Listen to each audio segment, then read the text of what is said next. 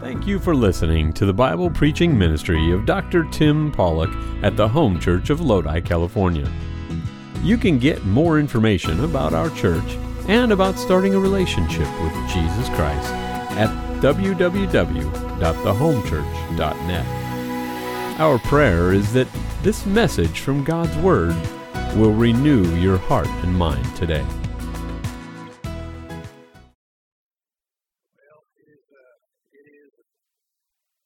Unbelievable joy, as always, to be in the house of the Lord.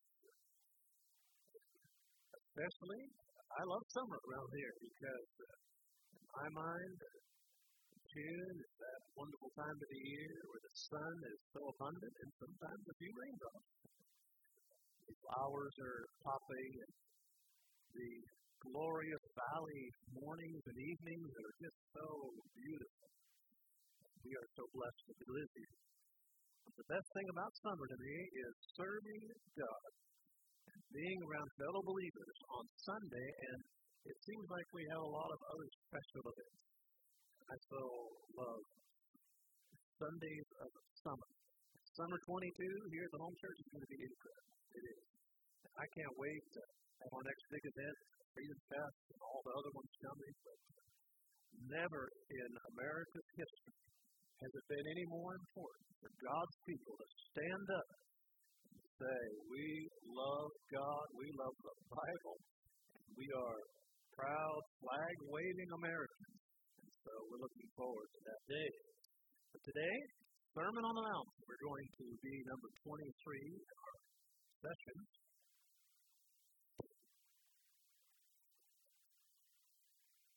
Our theme today is to put God first. Everything.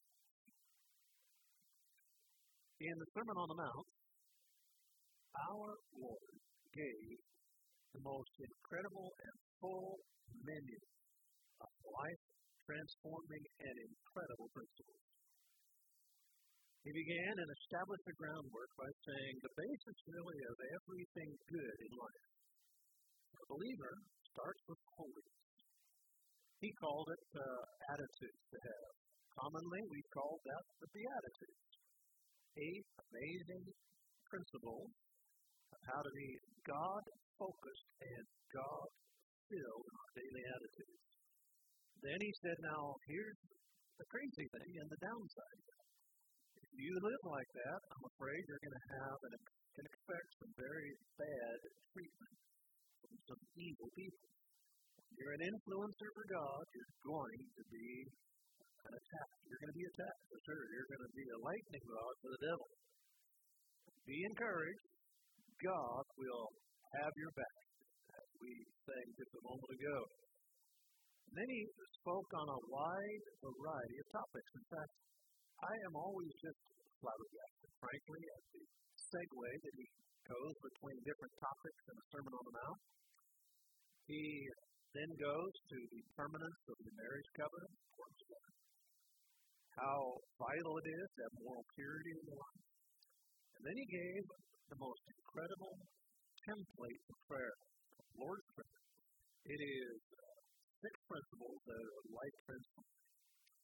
And then he just cautioned, said, now, let's not be the kind of Christians that are all about the outside, and he warned about virtue signaling for personal gain.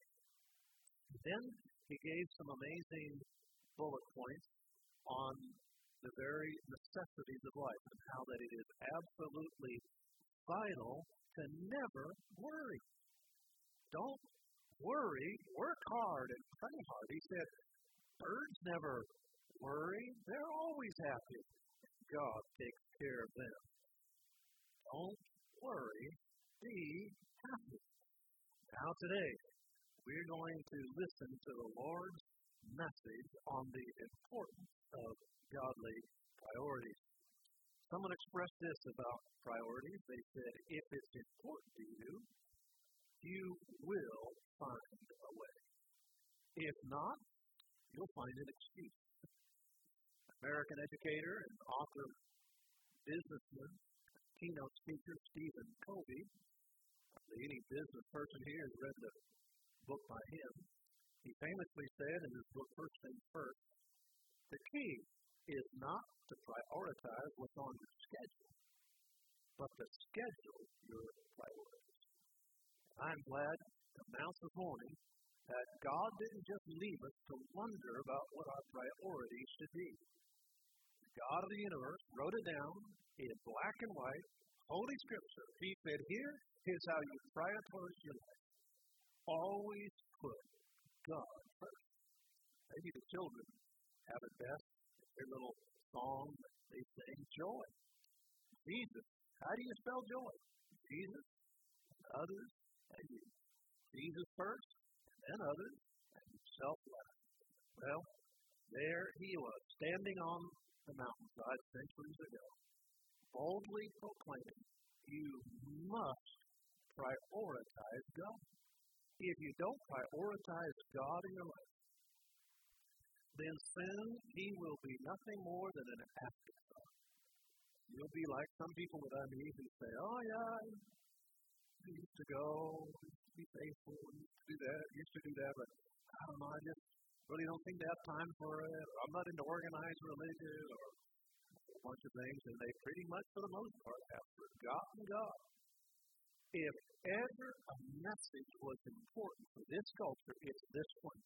Because we live in a nation, we live in a world of vanishing values, and therefore pathetic priorities. I'm not sure who stated it, but here's the good word. Values determine priorities, and priorities always determine success or failure. We live in a day of misplaced priorities. Our Lord said, if you want to get it right, do it this way. Always seek first the kingdom of God. Consider this lesson in priorities. At a nursing home in Florida, a resident group was discussing their ailments. My arms are so weak, I can't hardly even lift this cup of coffee, said one. I know my cataracts are so bad, I can't even see my coffee. No, I can't even turn my head because of all the arthritis in my neck, said a third. Several people were nodding very weakly. My blood pressure pills make me dizzy when I'm old. Well, I guess that's the price we pay for getting old, went some old man. He said, but it sure beats the alternative. And finally one said, well, it's not that bad, really. Thank goodness we can still all drive. Well, are your priorities out of place today? Are you so happy you can drive that not seeing the concerns around you? This morning we're going to talk about real priorities and how to get them right in our life. God first. Let's stop out for a word. Father, we thank you this morning. Forgive us, Lord, for lack of good priorities. Thank you for the blessed and sweet song service today, Lord. My heart was touched. Lord, even from the beginning, many people I chatted with, loved on, and they loved me back. Thank you. I've been so encouraged to be a house of Lord. Thank you, God, for this amazing assembly. And for those, Lord, who are joining us online. And we'll be after the fact, Lord, would you just meet with them also? I pray that they'll experience your presence as we have today. In Jesus' name. World War II General and Senior Officer Omar Bradley said about the Sermon on the Mount, we have grasped the mystery of the atom, but rejected the Sermon on the Mount. Ours is a world of nuclear giants and ethical infants. The Sermon on the Mount, it is an amazing, amazing document. Well, today we're going to look at just two verses, the final two of chapter 6. So let's read those together, if you would, out loud. Matthew chapter 6, verses 33 and verse 34. Right. Ready begin out of the beautiful King James Version. Ready begin. But seek ye first the kingdom of God and his righteousness, and all these things shall be added unto you. Take therefore no thought for the morrow, for the morrow shall take thought for the things of itself. Sufficient unto the day is the evil. He starts verse 33 with the word but. It's a contrasting word. unlike the pagan mindset, unlike the worldly mindset, unlike those whose mindset is just all about stuff in this world, you, as followers of Christ, you, as people that have been born again, children of God, have a much better view on life and therefore ought to think about things much differently. What kinds of things are we supposed to be thinking about? We're supposed to be thinking about the promises of God, the precepts of the Lord. We're supposed to be thinking about the things that make such a difference in life. We're supposed to be praying and having a great time in fellowship with God. You may remember that wonderful story given to us by the Holy Spirit in Luke chapter 12. There in Luke chapter 12, Christ, our Savior, commended Mary. What did he commend her for? Well, look at verse 42. There she was, sitting at the feet of Jesus. She chose, while her sister Martha was busy about other things, she chose to hear the words of God. But one thing is needful, and Mary hath chosen that good part. Notice here in this verse all the priorities. There are things to choose. Things to choose, and there are things that are more needful than others. There's nothing wrong with doing the household duties, but the fact of the matter is household duties will always be there. They're never going to stop. Even when you're done, you're not done. And that's why Jesus said, it's good, it's great to do them, but there comes a time when you have to choose to do something else. The truth of the matter is, people could just never go to church. They could never read their Bible. They could never pray. If we so desire, we could always say, well, we're so busy, we're so busy, we're so busy. But Jesus said it's important to choose that good part, the best thing. One thing is needful. We simply need to pull away from the stuff of this world once in a while and just focus on the Lord. Now, how do we do that? Well, let me give you 4 factors I see in these verses about prioritizing God into our daily life. Number 1, the truth of God's supremacy. That's not a bad word, supremacy. That's a good word. Let's look at verse 33. Seek ye first the kingdom of God and his righteousness. Seek ye first the kingdom of God. Kingdoms have kings. Here he says, make God your king. We respect our leaders and our kings here on earth. We try to. But he says we need to make sure that we always make God as our supreme one. He is to be the one given the dominion in our life and the authority and the master of our life. Offer him 100% control, sovereignty in everything, because it matters. Just like we see in David's amazing farewell address in 1 Chronicles chapter 29. Here he says, thine, O Lord, is the greatness. Thine is the power and the glory and the victory and the majesty. And all that is in heaven and the earth is thine. Thine is the kingdom. Oh, Lord, and thou art exalted as head above all. And you couldn't say it any better than that. Again and again he said, God is king.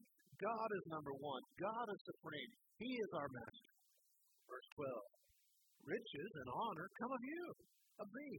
Thou reignest over all, and in thine hand are power and might, and in thy hand it is to make great and to give strength unto all. Folks, you can't get a better ascribing of all to God than that right there. I mean, that is the most encompassing, I think, entire Scripture where someone just said, it's good. It's all God, so he is owed by all. In fact, in your life and mine, someone or something will have first place. I grew up in church. Very blessed to have been born even on a Sunday. My mom and dad used to tell me, my mom would kind of shake her head and say, he left and he went to church. I was born on Sunday. That's what they did back in the day. But someone in our life was raised in church. We were going up in church. I remember an illustration that my dad used and others used as well. Maybe you've heard it. If you haven't, let me give it to you. I was actually listening as a teenager one day when I heard this. The speaker said that in everybody's life there is a cross and a throne. You could say a cross and a crown. Jesus is either on that throne or self is on that throne. If self is on the throne, then Christ is on the cross. That's not what we want. What we want is to put ourselves on the cross and to put Jesus on the crown of our life. He should be on the throne of our life. Put the crown on Jesus. We are the ones who should take the cross. That's God's plan. Everybody has somebody that's on the throne of their life. It's either self or Christ or something else. But God's plan is for us to say with David, thine is the kingdom, O Lord, and thou art exalted above all. Now let's look at more depth of this word, but. Now that little phrase there, but, means rather. Rather than worrying, rather than living like a pagan, rather than being a person with little faith. Remember, he had just said that our people who have little faith, and that's not good. Because we ought to, even a little faith, but do we have it in a big God? Rather than being consumed by the stuff of this world, seek the kingdom. Now, what are we talking about when we talk about the kingdom of God? It's a biblical phrase. Some might kind of wonder, it sounds kind of old worldish, but the truth of the matter is the kingdom of God means simply this, that it means several things, but it could mean, generally speaking, that there is the eternal God who is sovereign over every universe that there is. God is sovereign. That is the kingdom of God. But there is a more, and there we could even extend it to say that there is a coming kingdom, a millennial kingdom, which is a very real kingdom that's going to be on earth.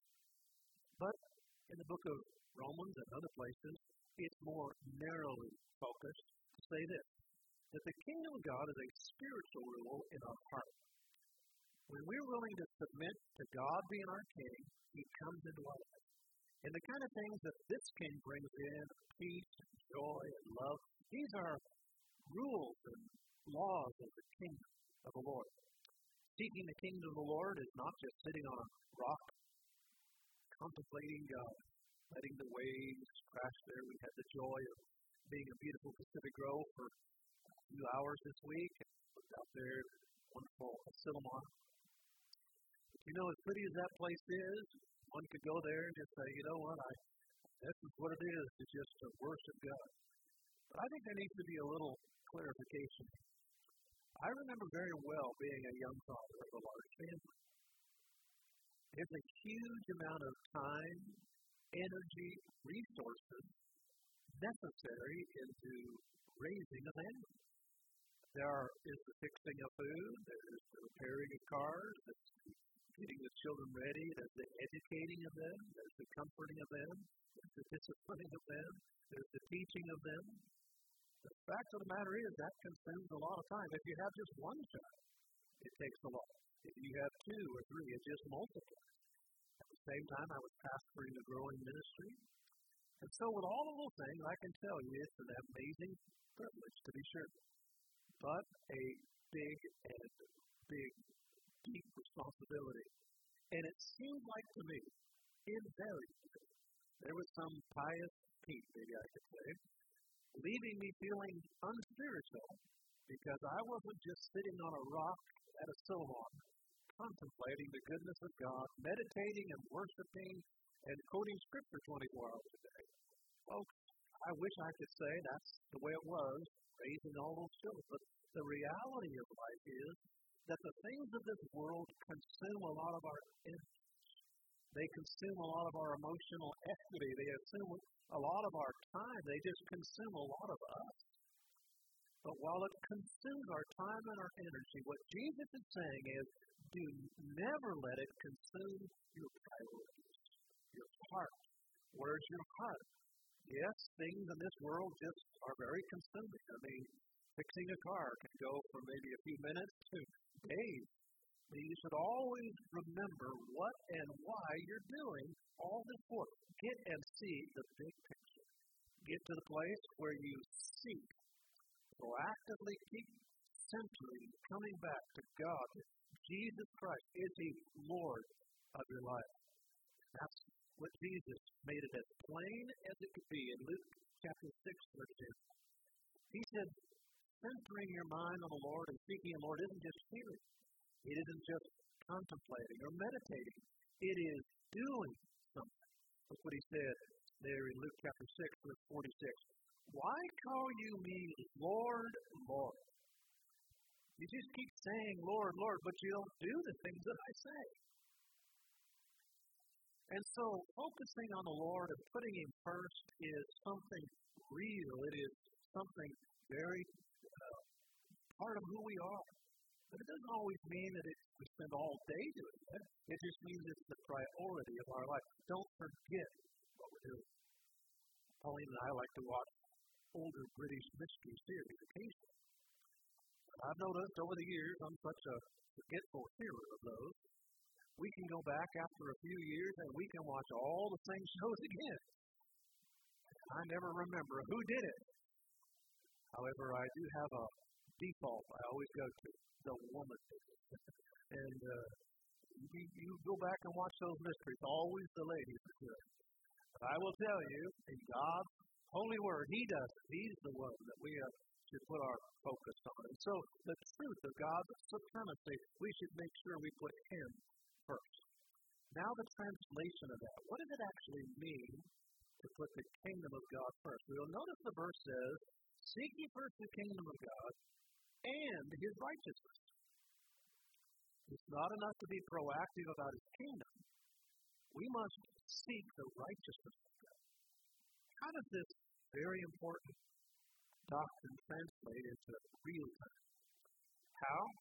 By not only making Him in His rightful place, but His righteousness. By a practical holiness. Not only seeking His glory, but seeking godliness.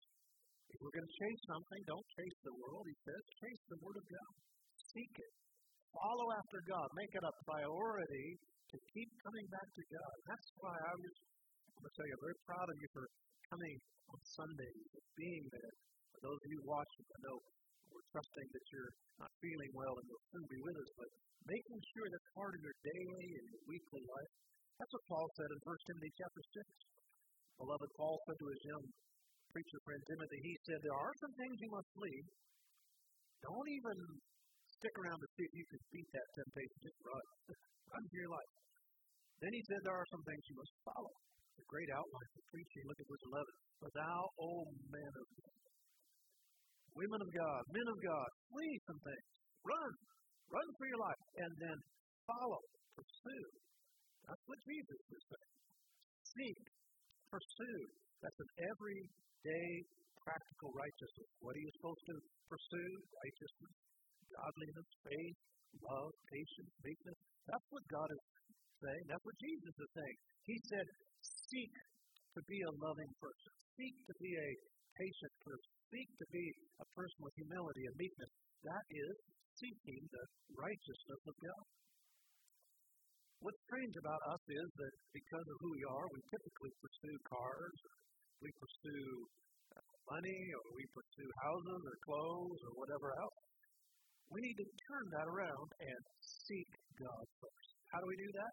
Let me give you 4 ways to pursue God's righteousness. Number 1, recognize that the first moment of every day is God's. The first moment of every day is God's. The old gospel chorus says it this way. I woke up this morning feeling fine. I woke up with heaven on my mind. I woke up with joy in my soul. I knew my Lord had control. I love what busy David, leading a country and yet not too busy to seek the Lord. Psalm 5 verse 3, my voice shalt thou hear when? In the morning, O Lord. In the morning will I direct my prayer to thee. Now, some people's lives are kind of backwards and work nights. Of course, you can adjust it with that. The fact of the matter is, in the morning, God needs to hear your voice. You need to get up and spend some time with Him. Get out of bed, rather than letting the alarm scare the fire out of you and saying, good Lord, it's morning. You ought to be able to say, good morning, Lord, I'm awake and I am here to serve you today and to live for you. On the practical side, can I just share with you one habit that really helps me? And that is to raise your hands to the Lord. Now, it's an interesting thing what doctors tell us about raising your hands. They say physically it has amazing benefits. It opens the chest and you're able to breathe, more oxygen comes in. It improves your posture, gets rid of that text neck, they call it nowadays.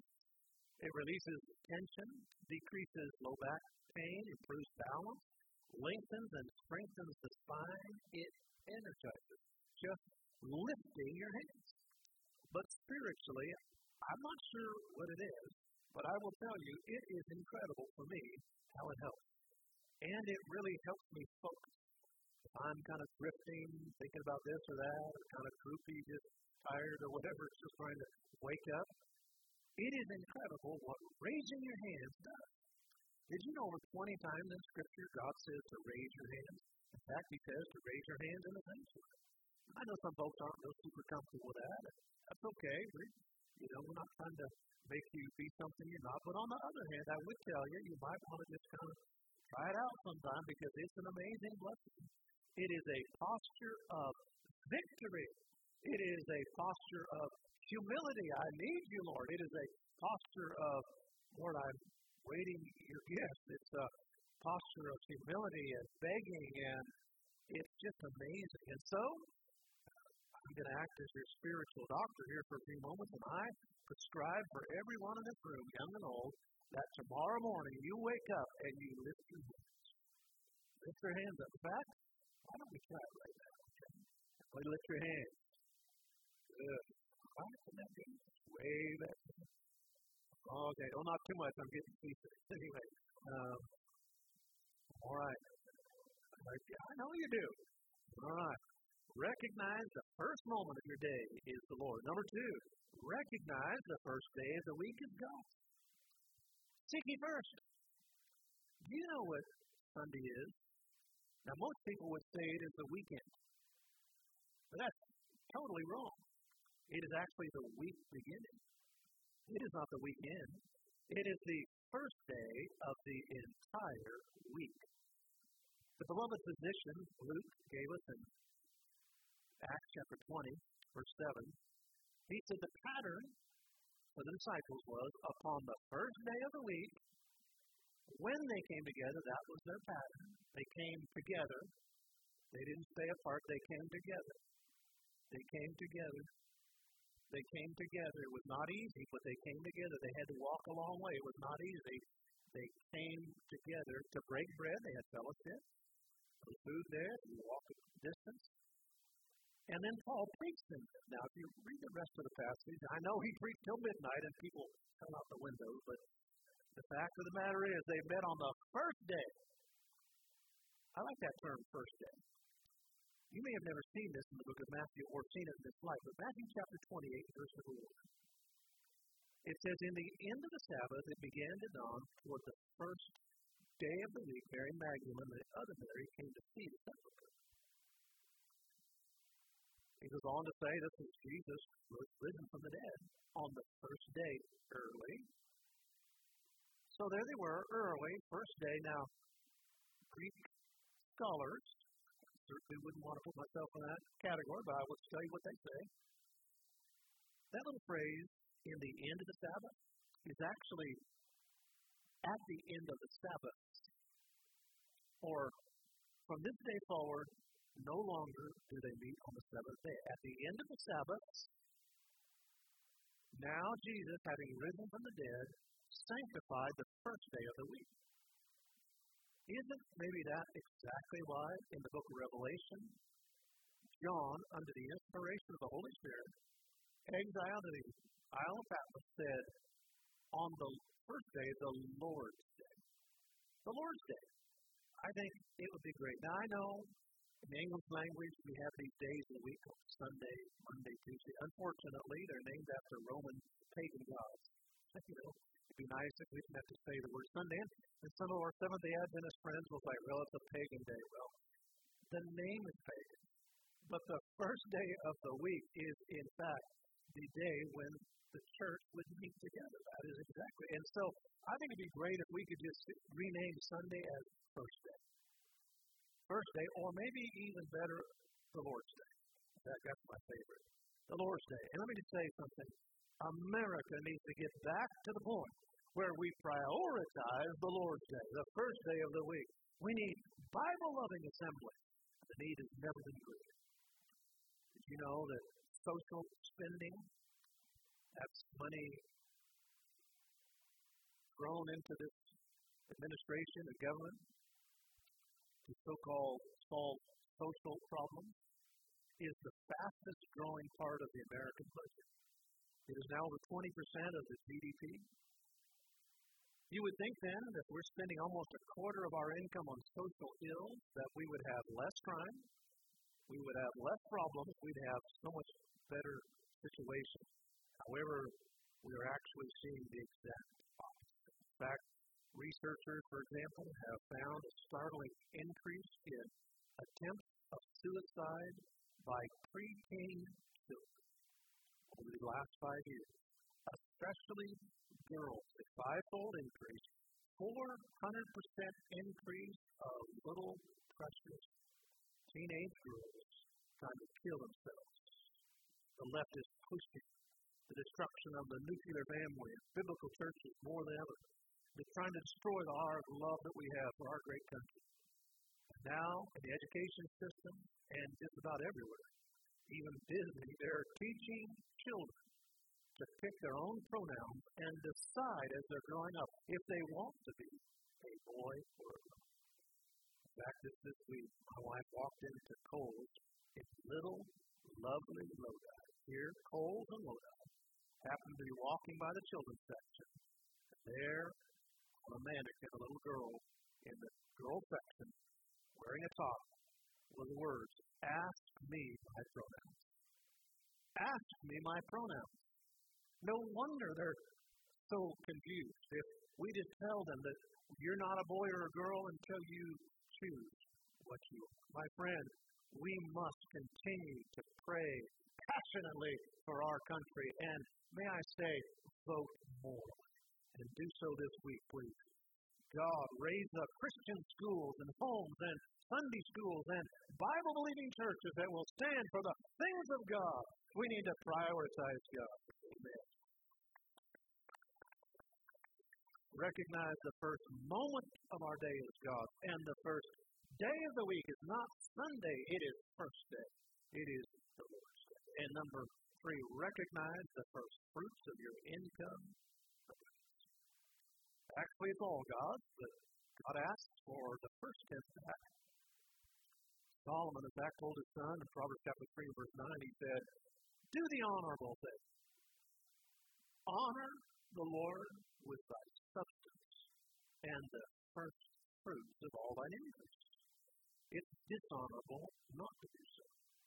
If you're 8 years old and you have a long income, or if you're 88 and you have late income, we should give God the first fruits, not after you've paid the Verizon bill, but before.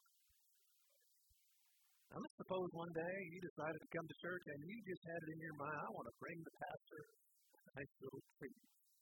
So you bake up a big old plate of baklava. That's just about my most favorite thing in the world, and you knew the pastor loved it. And it was your intention to give the pastor a nice, beautiful, delicious plate of that wonderful Greek pastry dessert baklava. The only thing is, on your way to church, you stop at the gas station, you thought, well, I'll give a little to the gas attendant there, so you gave one to him. Then you stopped by the grocery store, you had to pick up something, you gave some to the clerk there, and you realized you probably needed to stop by over there down at your friend's house on the way, and so you said, hey, here's some baklava. By the time you came to church, all you had on that plate was crumbs. You walked in there and you said, well, Pastor, I started out with a full plate, but now by the time I come to church, I don't have anything, but here are the crumbs, Pastor. Oh, please don't do that to me. That will scar me for life. I'll be wondering, where's all that baklava go? I will tell you, folks, too many Christians in this world today, that is exactly what we do. We pay this, and we buy this, and we do this, and we give it to this, and then when it comes to God, it's crumbs. Nothing left but crumbs. You say, well, Pastor, if I gave 10% of my income, I wouldn't have enough to live on. I suggest to you this morning the reason that you may not have enough to live on is because you're not doing it. You say, well, it's tough out there. Yes, it is. It is really an increasingly challenging scenario financially for many people. All the more reason I want that promise in my back pocket. I do not want to face this life knowing that I have robbed God. I just don't want to do it. Seek ye first the kingdom of God and His righteousness, and things will be added unto you. I want to testify to you today that with the blessing of all these wonderful children the Lord gave me to raise, with a single income, we had some lean times. I will tell you, during those leanest of times, that's exactly when I doubled down. In fact, even to this day, sometimes when kind of an unexpected expense comes, I will make sure I check it. Did I give God the first 10%? I want to tell you, I don't want to fall into that group that say, if I can afford it, I'll do it. My friend, I will tell you something. If I could have afforded it, that's a joke. Absolute joke. I would have never been able to give to the Lord. Because I couldn't have ever afforded it. You do it because it's the honorable thing. It's the right thing to do. And then just watch. God will provide. I love the old story. I told it before. The story is full of a poor widow lady, with 5 kids, who every day came to her front porch, raised her hands to heaven and prayed out loud, Lord, you know that I have no food in my cup to feed my children. Please, Lord, provide for our daily needs. Her next door neighbor was one of those atheists. He was just sick and tired of all her church talk and spiritual talk. One day he decided he'd teach her a lesson. He bought several bags of groceries, sat them on the front porch, rang her doorbell, and he hid in the bushes. The widow came out, saw those groceries on her doorstep there, and she burst into joyful praise. Thank you, God, for supplying all my needs. Thank you for answering my prayer. I bless you, Lord. Oh, God, you're good. Just then the atheist stepped out from behind the bush and arrogantly said, ma'am, God didn't supply your needs today. I did. How foolish it is to trust a non-existent God and give Him credit for something He didn't do. But without even taking a breath, that woman just burst into another prayer. Dear God, you're so wonderful. You not only provided food for me today, but you got the devil to pay for it. Yes, sir. God provides. Number 4, we're going to recognize the first place of our heart is God. Jesus told those precious people 2,000 years ago, sitting on that hillside, you better put God in your decision-making process. So I got counsel. Did you get counsel from the Bible? Well, I thought about it, yeah, but did you really go to God about it? Did you pray about it? I mean, seriously pray, not on the way to buying something, whisper a prayer. We should not make one decision without at least having an attitude of prayer. Paul said it so powerfully about the sterling character of the Corinthians. Many of the Corinthians in that church, 2 Corinthians chapter 8, verse 5. And this they did. They went on to do things for the Lord. But first they gave themselves to the Lord. They said, Lord, among all the other things we're doing, my life is an offering to you. Is your life an offering to the Lord? Many of us want God in our lives, but unfortunately we want God in our lives like I discovered one day about our car. We had purchased a car and one day had one of those flats that you get, those irritating flats that crazy. I can't stand it. I went to the trunk to get the flat spare tire, and there was this tiny little donut thing in there. At least that's the tire guy called it later, and I put that on my car there. But, friend, God doesn't want to be the spare tire in our life, or He certainly doesn't want to be the donut in our life. He wants to be the steering wheel. Make God the one who is the timing. That's what we're wanting God for. Jesus went to the cross for me. He shed his precious blood for me. He certainly then should deserve our first choice in everything we do in our life. The truth of God's supremacy, the translation of God's supremacy in the everyday life, make him holy. And then number 3, the treasure of God's supremacy. Look at the amazing promise. Things will be added unto you. Last part of verse 33. Things will be added unto you. Things. God's not against things. He made all the things of this world. He's a wonderful God. Just look at the beautiful flowers for a minute. You don't believe God is an extravagant God that loves things. Folks, you can't put things first. You must put God first, and then he'll add the things to us. If we put things first, then we'll have problems. If we put God first, then he gives us the things. That's what God wants us to do. This world's people spend all their lives wrapped up in physical things. Very little thought about spiritual things. Jesus said to that group out there, he said, let's turn this around. Everybody around you is thinking about things. And if God fits in, okay. He said, here's what I want you to do. Think about God, his word, how we can benefit the world with the Bible, pray, spend your time living a holy life. Think about God. Put God first, and then he'll add to you the things in your life. Here's the promise. I'll give it to you. This is not a new concept. David certainly said that. Psalm 84 and verse 11, he said, walk uprightly, and no good thing will God withhold from you. Paul told Timothy in his great epistle there in chapter 4, he said, godliness has an amazing promise. It has a promise in the life that now is. A lot of times people say, well, yeah, live spiritual, live godly, pray. That's all about heaven stuff. It's all about, no, Paul said, it's about the life that now is. It's very physical. Godliness affects your physical life. Amazing. I think a great Old Testament illustration of Solomon, 2 Chronicles chapter 1, he prayed, he went to God, and he could have basically had anything. It's kind of one of those almost genie in a bottle moments. Pray and I'll give you whatever. And Solomon prayed for wisdom, and God gave him all the things along with that.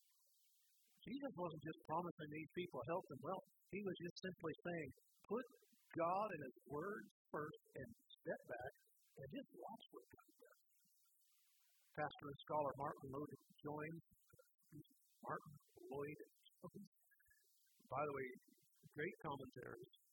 He said it's kind of Calvinistic in their outlook, but it's kind of the lookful is excellent for you.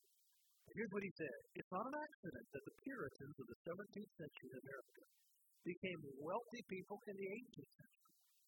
It was not because they hoarded wealth. It was just that they lived for God and his righteousness. And the result was they didn't throw money away, and so their wealth built. Maybe I could say it this way. They lived intentionally for God and became incidentally rich and wealthy. There's a fourth thing I want to look at this morning, and I quickly go to that, and that is the trampling of God's supremacy. Jesus finishes this topic with a caution. He said it would be terrible to do all of this and then to borrow trouble for tomorrow. Verse 34. Take no thought for tomorrow. What? Don't even worry about tomorrow? No. Tomorrow will take care of the things of itself. Sufficient unto the day is the evil of itself. That little phrase, I think, needs a little explanation. It doesn't read this way. Sufficient unto the day is the sin thereof. God is not actually talking about sin here, although some problems are a result of sin. The word translated evil there has both a active definition and a passive definition. Actively, yes, if you were to look up the Greek word there, you would see that it probably mostly was translated malice. But in its passive translation, it simply means trouble or problems. As in Ecclesiastes 12 and verse 1, remember now thy Creator, the days of thy youth, while the evil or days of trouble come. All humans have evil days, meaning trouble and problems. How many of you have had troubles, let's say, some sort of trouble big or small, this week, you'd be honest about it. You had some troubles this week of some sort. Would you just read it? All right? If it happened this past week, do you think it's probably going to happen this coming week? So tomorrow you might have trouble. And Tuesday, and Wednesday. The fact of the matter is, troubles are our part and parcel. That's what Eliphaz, that smug friend of Job, who occasionally got it right, but he got this one right. Job chapter 5, verse 7. Man is born for trouble. I mean, as surely as the sparks fly upwards. I've never seen him do anything but that. Jesus said, I'm not trying to scare you, but I'm just trying to tell you, every day you wake up has a certain amount of evil in it, meaning trouble. Every day has trouble with it. It's just part of this cursed world we live in. And folks, there are troubles out there. I mean, you can't say that there's none. There's nuclear threats, mass shooting, COVID. Well, that's always interesting. I mean, there's unprecedented inflation. Folks, there are troubles we are facing this week. Yet Jesus stated very unequivocally, absolutely do not worry about those things. Don't worry. You just get up, serve God, give Him the first part of your day, give Him the first part of your heart, give Him your resources, just put God first, and tomorrow will take care of itself. Meaning, there's enough strength that God has for tomorrow. You don't have to borrow tomorrow's trouble, because tomorrow, God will give you the grace for tomorrow. If you worry about tomorrow, you're borrowing tomorrow's trouble without today's grace. 100-year-old Moses said it this way. He was leaving off the scene. God told him he was leaving. And in Deuteronomy chapter 33 and verse 25, he said one of the most powerful statements in the Old Testament. He said, as your days, what's for your strength be? He didn't say, your strength will be there and then you'll have trouble. No, he said, the way it's going to happen is you're going to have trouble and then strength will come along.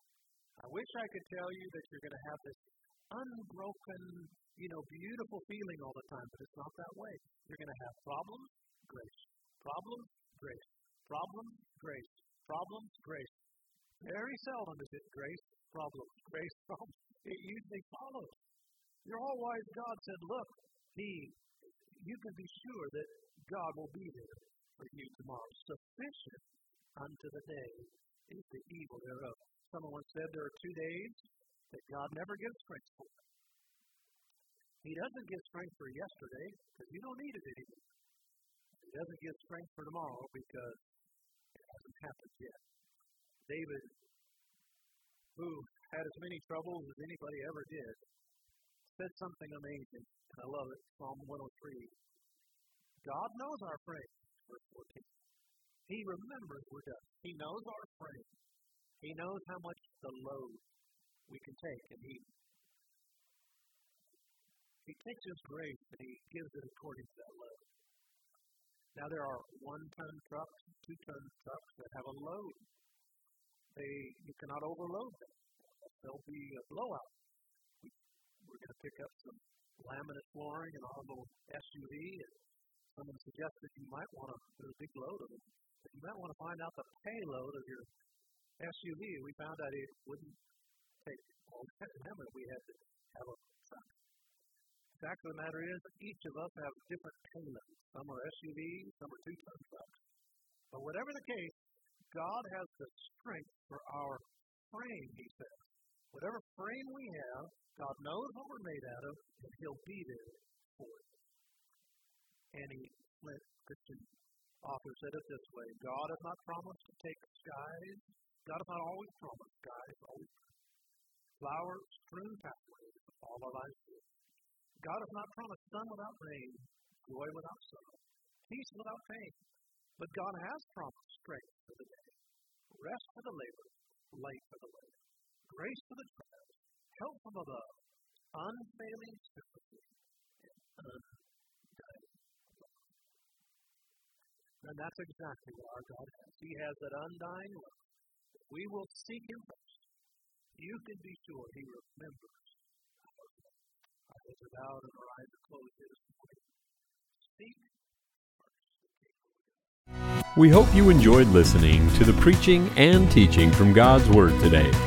You can get more information about our church and about starting a relationship with Jesus Christ at www.thehomechurch.net. From all of us here at the Home Church in Lodi, California, thank you for joining us.